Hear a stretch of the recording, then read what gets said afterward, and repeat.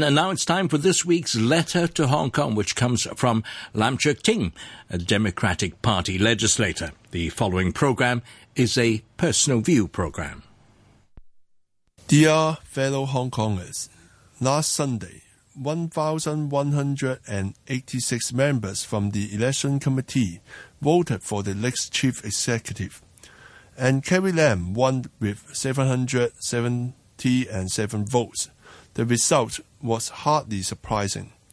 During the months leading up to the election, the lengths that Chinese authorities went to secure the Election Committee's support for Carrie have been unprecedented. Various pro-Beijing figures regularly voiced their support for Carrie.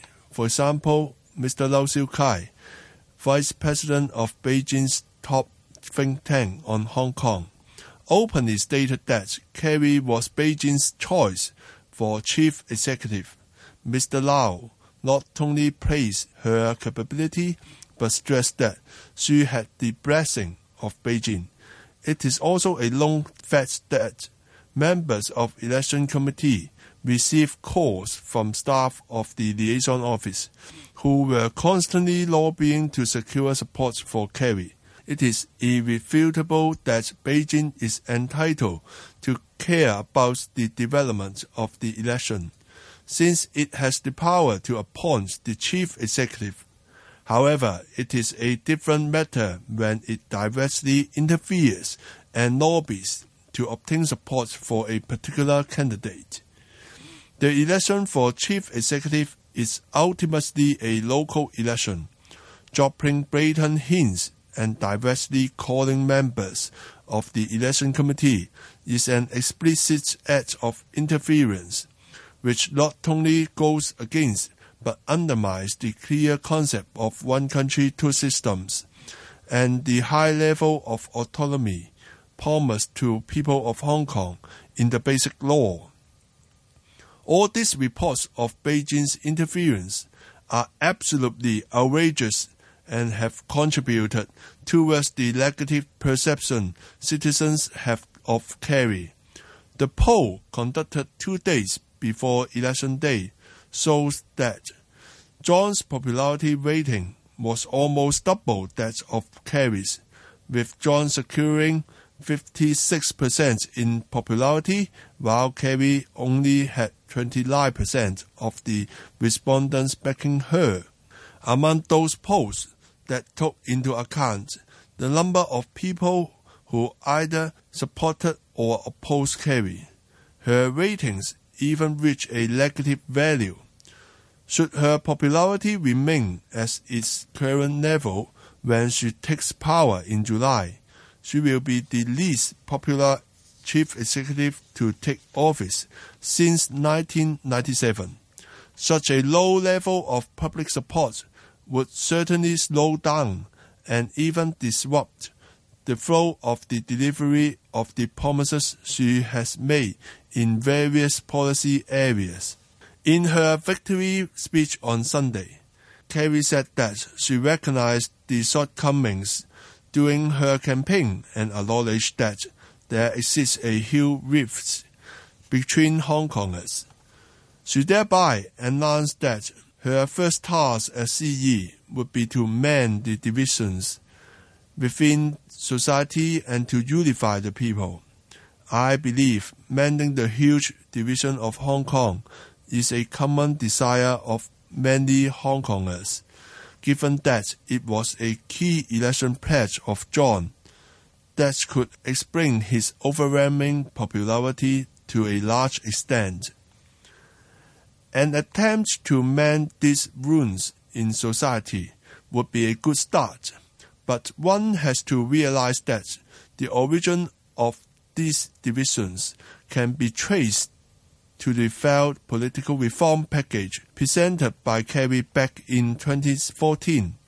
In January, when Carrie announced her bid to run for the post, she was asked whether or not she would restart the process of political reform.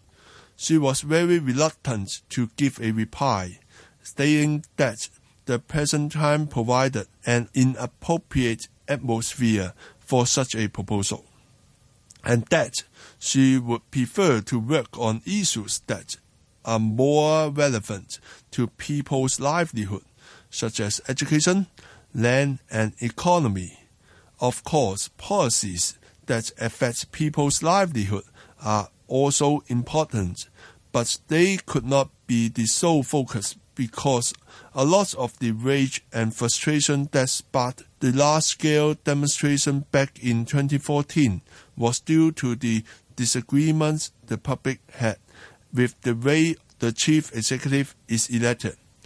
The undemocratic setup of the election committee has produced a chief executive who lacks legitimacy and who is not accountable to the public.